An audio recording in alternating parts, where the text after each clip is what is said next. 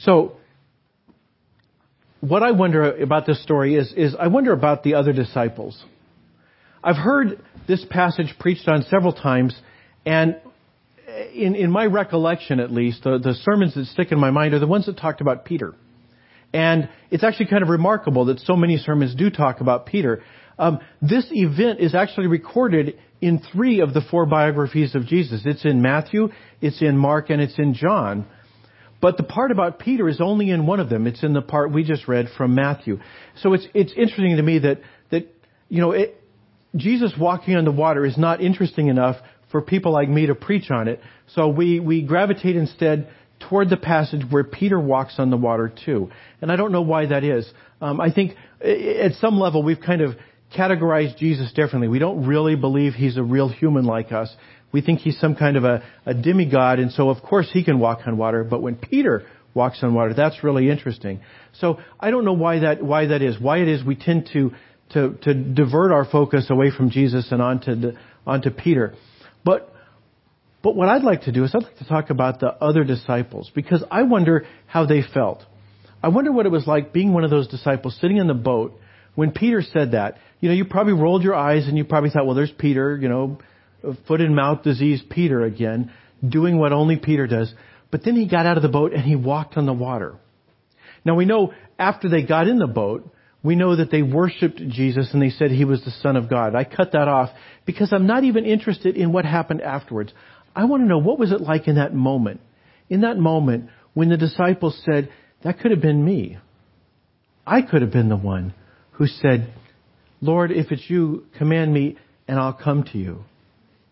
And I missed that opportunity. I wonder what it was like being one of those disciples. Have you ever had an opportunity that just was right there and you could have taken it and you didn't? My first career was in the technology business, and back in the early 80s, 1981, a man named Gary Kindall, who none of you know, he went for a flight in his airplane. And some of you have airplanes, some of you fly. Some of you are learning to fly 747s, I guess. But Gary Kindall went for a flight in his airplane. And he left some people from IBM waiting. He said, they said, well, we thought we had a meeting. And he just didn't make it that day. He didn't feel like going to the meeting. And so they turned from Silicon Valley. They went up to Seattle and they bought an operating system from Bill Gates instead. And it became MS-DOS. And then that became Windows. And the reason you've heard of Bill Gates is because Gary Kindall went for a flight in his airplane. He had an opportunity to meet with the representatives from IBM, and he went for a flight in his airplane. He turned down the opportunity. Back in 1962, a man named Mike Smith got an audition from the Beatles. They came into his studio, they played 15 songs, and he said he'd get back to them. And when he finally did get back to them, he said, the Beatles have no future in the music industry. He had the opportunity to sign the Beatles to his label, and he missed it. I think all of us can relate to decisions like that. Maybe not as grand, maybe not as tremendous mistakes as those, but I think a lot of us can think of decisions that have been right there for us to take, an opportunity that was facing us. And we just didn't. The timing wasn't right, or, we're concerned about this other thing, and we just didn't do it. We were thinking about a career change, and this kind of door kind of opened up over here, and we thought about it, and then finally, we just decided no. Or maybe it was somebody offered us a job, and we could have taken it. It would have been a step up, but it would have come with some cost, and we thought about it, and we ultimately just decided, no, let's not do that. Maybe it wasn't anything to do with work. Maybe it was something you wanted to do. You always wanted to play the piano, and you're thinking, I should take this class. The timing is right. My schedule is clear enough. I could actually take this class, but for whatever reason, you didn't do it. You didn't take that opportunity, and now it would be, difficult to kind of try to repeat that. Maybe it's somebody you need to ask out on a date, or somebody you should have asked out on a date. There's a story, Jack Welch, when he was the head of General Electric, he used to tell a story about how he and his wife went for a ride across country. They were taking some time off, and they went back to her hometown, and they went to the gas station, and they got some gas. And when they drove away, his wife started laughing, and he said, "Why are you laughing?" He says, "Well, the guy at the gas station, I used to date him." And so Jack Welch said, "Well, I bet you're pretty glad now that you married me instead of him, because otherwise you'd be married to a gas station attendant instead of a corporate CEO." And she says, "No, actually I was laughing because I was thinking if I had married him, he'd be the CEO and you'd be working in a gas station."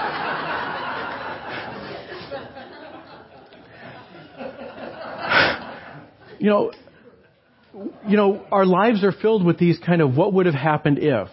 And some of them, it's like it's okay, it's no big deal. But some of them, we do kind of wonder, what would have happened if I had asked her out? What would have happened if I had taken that job, if I had signed up for that class? How could things have been different? And if you've ever been in one of those situations, if you've ever been sitting in the boat and you see the person next to you take the opportunity and you wonder, why don't I?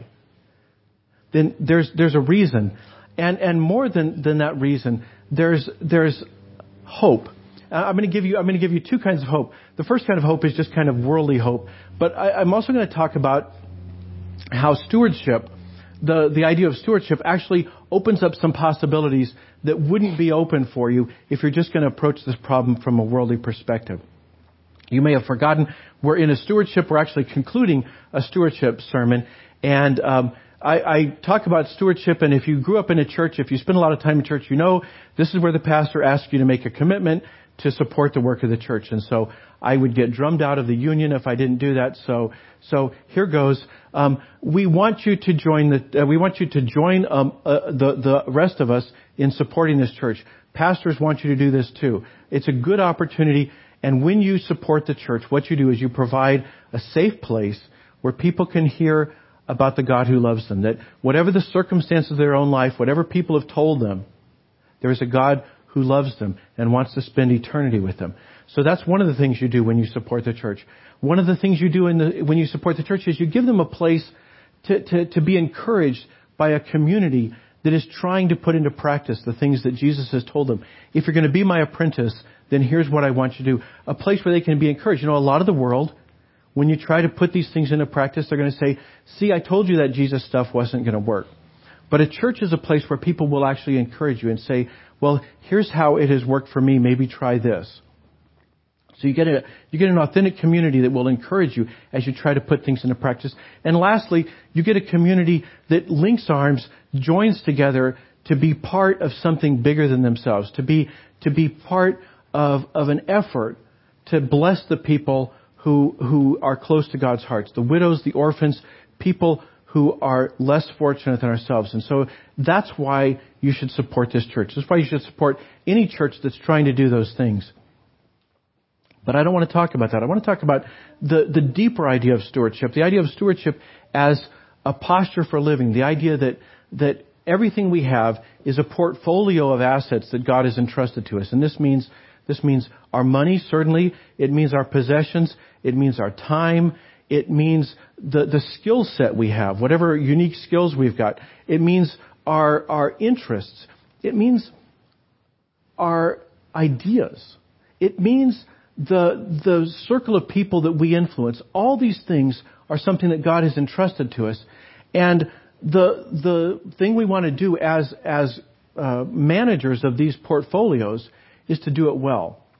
And we know from Scripture there's one thing we can do, which is there's one way we can be sure to do it poorly, and that's to do nothing.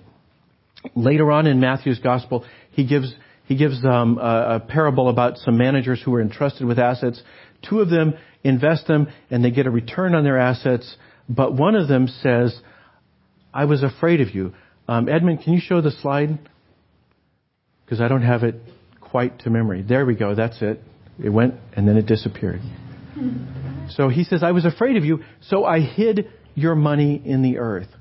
So we know the one way we can be told we're a wicked servant, the one way for sure, is to do nothing.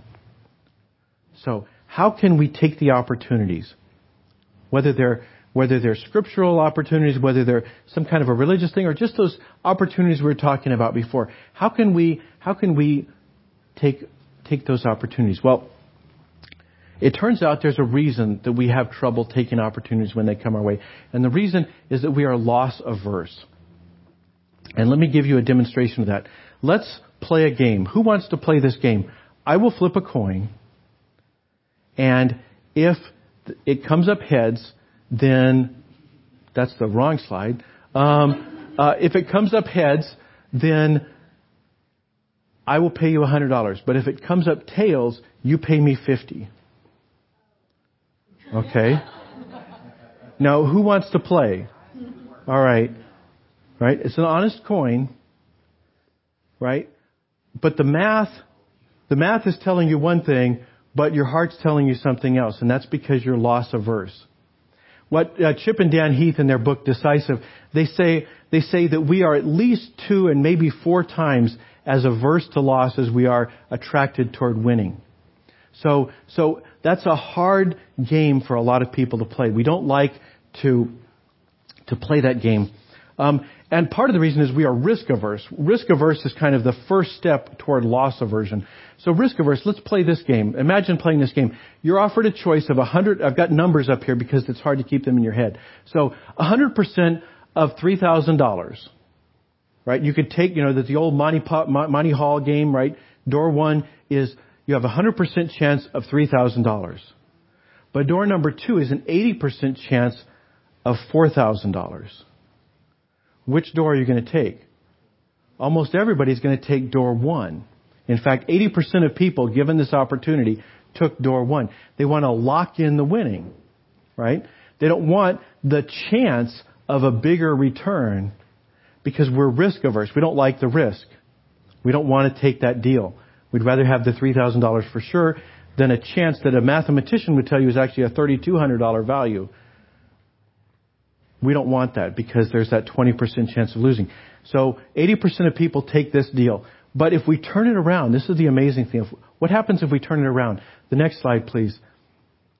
Suppose instead you have a 100% chance of losing $3,000 versus an 80% chance of losing $4,000. So it's the same deal as before, but you turn it around. Which deal are you going to take? Suddenly, with this deal, everybody's a gambler. They weren't gambling a minute ago, but now they're gamblers. 92% of people offered this deal take I'll bet on the $4,000 bet. They don't like the locking in their loss because we are loss averse. We're not simply risk averse. We're also loss averse. And because of that, because this is kind of the way that we're made as creatures, we don't like loss. And so it makes it hard for us to take opportunities. Given an opportunity that a friend or some other counselor would tell us, what, are you kidding? Call her up. Or they'd say, what, are you kidding? Jump on that job. Sell that house. Do whatever. The counselor is not emotionally invested in it. So they have clarity and they can say, do that thing. But we don't. We are loss averse. And so it causes us to miss out on opportunities. I'll do one more game. This is another simple one with a coin flip. So this researcher did something where he said, and I don't know why he picked $9 because it makes the math weird, but a researcher named Bernoulli did this. He said, imagine a game where there's a coin toss, and if heads comes up, then you win $9. But if tails comes up, then you lose $9, right? Pretty straightforward. It's kind of like the other one, but the odds are even now, okay? So 50-50 chance of winning or losing. Now, if I give that to people who've got, I start out and I say, here's $30. Now let's play a game. If I then make that exact same deal, so you start with $30, you didn't have $30, but now I've given you $30. And we play this game, and heads get you 9, tails you lose 9. 70% of the people who are offered this take that. Okay? Now, here's the amazing thing. If instead of giving you $30 to start with, I give you nothing, what happens? If we flip the coin, and heads comes up, I give you $39. Tails comes up, I give you $21. That's the only difference, is you start with 0. The dollars work out exactly the same. Only 43% of people take this game, will play this game. Isn't that amazing? Isn't that amazing? Being staked up front makes it easier to play this game. Even though the dollars are exactly the same. I mean, again, since we're not in the moment, we can look at this and say, well, that's stupid. Why wouldn't everybody take a chance at 100% chance at $21, right? It costs me nothing. Of course I'll take, but people don't. They don't like that idea because they've got nothing and they're afraid to risk. And this is where stewardship comes in. If you view everything you've got as that grub stake, that God has given you that stake so that you can do things with it, so that you can flip coins and get $9, so you can do the things that you think God might be asking you to do.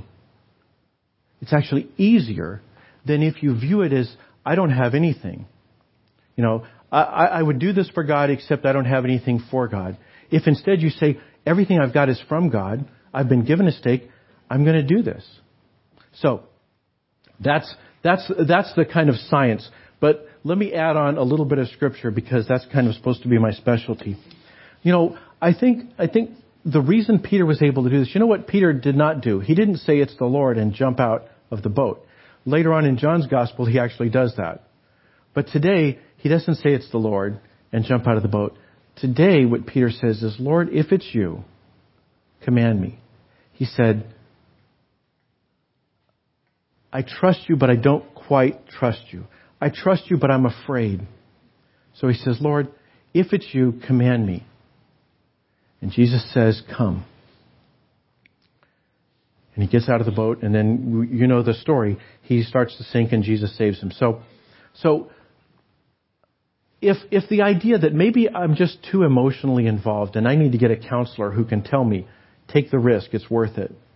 Maybe if that's still not enough for me, maybe the counselor we need to get is Jesus. Maybe we need to say, Lord, it's your stuff. It's your job. It's your career. It's your property. It's your money. Tell me what to do with it. Tell me, should I make this investment? Should I spend it here?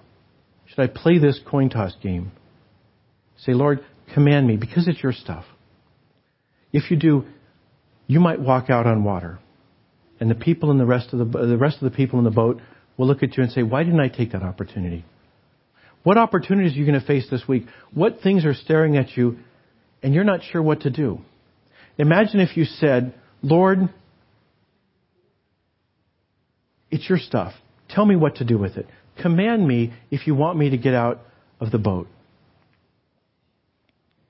So try that. Try that in your relationships. Try that at work. Try that at the kitchen table. Try that wherever there's an opportunity facing you. This week say, Lord, it's your stuff. Command me. Tell me what to do with it. I talked about being part of what the church is doing. 2 years ago, I got this. This is a certificate. There's a picture of it up there. It says permission giving certificate. I got this from the bishop in the cabinet. He gave me this because, you know what? Churches are loss averse too. When we are given the opportunity to climb out of the boat and join Jesus out there on the water, a lot of us need a little nudge. And so the bishop gave us these. He says, this is permission. It says, the holder of this certificate is given a free pass to experiment or innovate in Christian ministry, especially in the areas of mission field engagement and disciple-making systems with the support of the bishop and the cabinet. So think about, why would a bishop need to give those things to his ministers? Why would the churches in his area need a permission-giving certificate?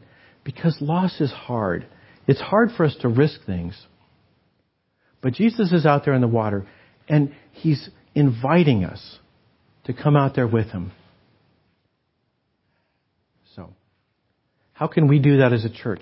How can we give ourselves permission to get out of the comfortable boat, the boat that's not very exciting and we won't tell any stories later on, but we won't sink, as opposed to going out there and then having a great story to tell people for the rest of our lives? How can we as a church be about that kind of stewardship? And then how can you as an individual not be as worried about the loss, more willing to take the risk? Lord, it's your stuff. Command me. Let's pray. Father in heaven, we give thanks for everything. Everything we have is a gift from you. The upbringing, the talents, the skills, the possessions. Everything we have, Lord, is a gift from you. And we pray you would guide us. Help us to be good stewards of it. Don't sit by while we timidly bury it in the ground. Help us to be bold. Help us to take the opportunities that you present to us. Help us to get out of the boat and have an adventure. We pray it all in Christ's name. Amen.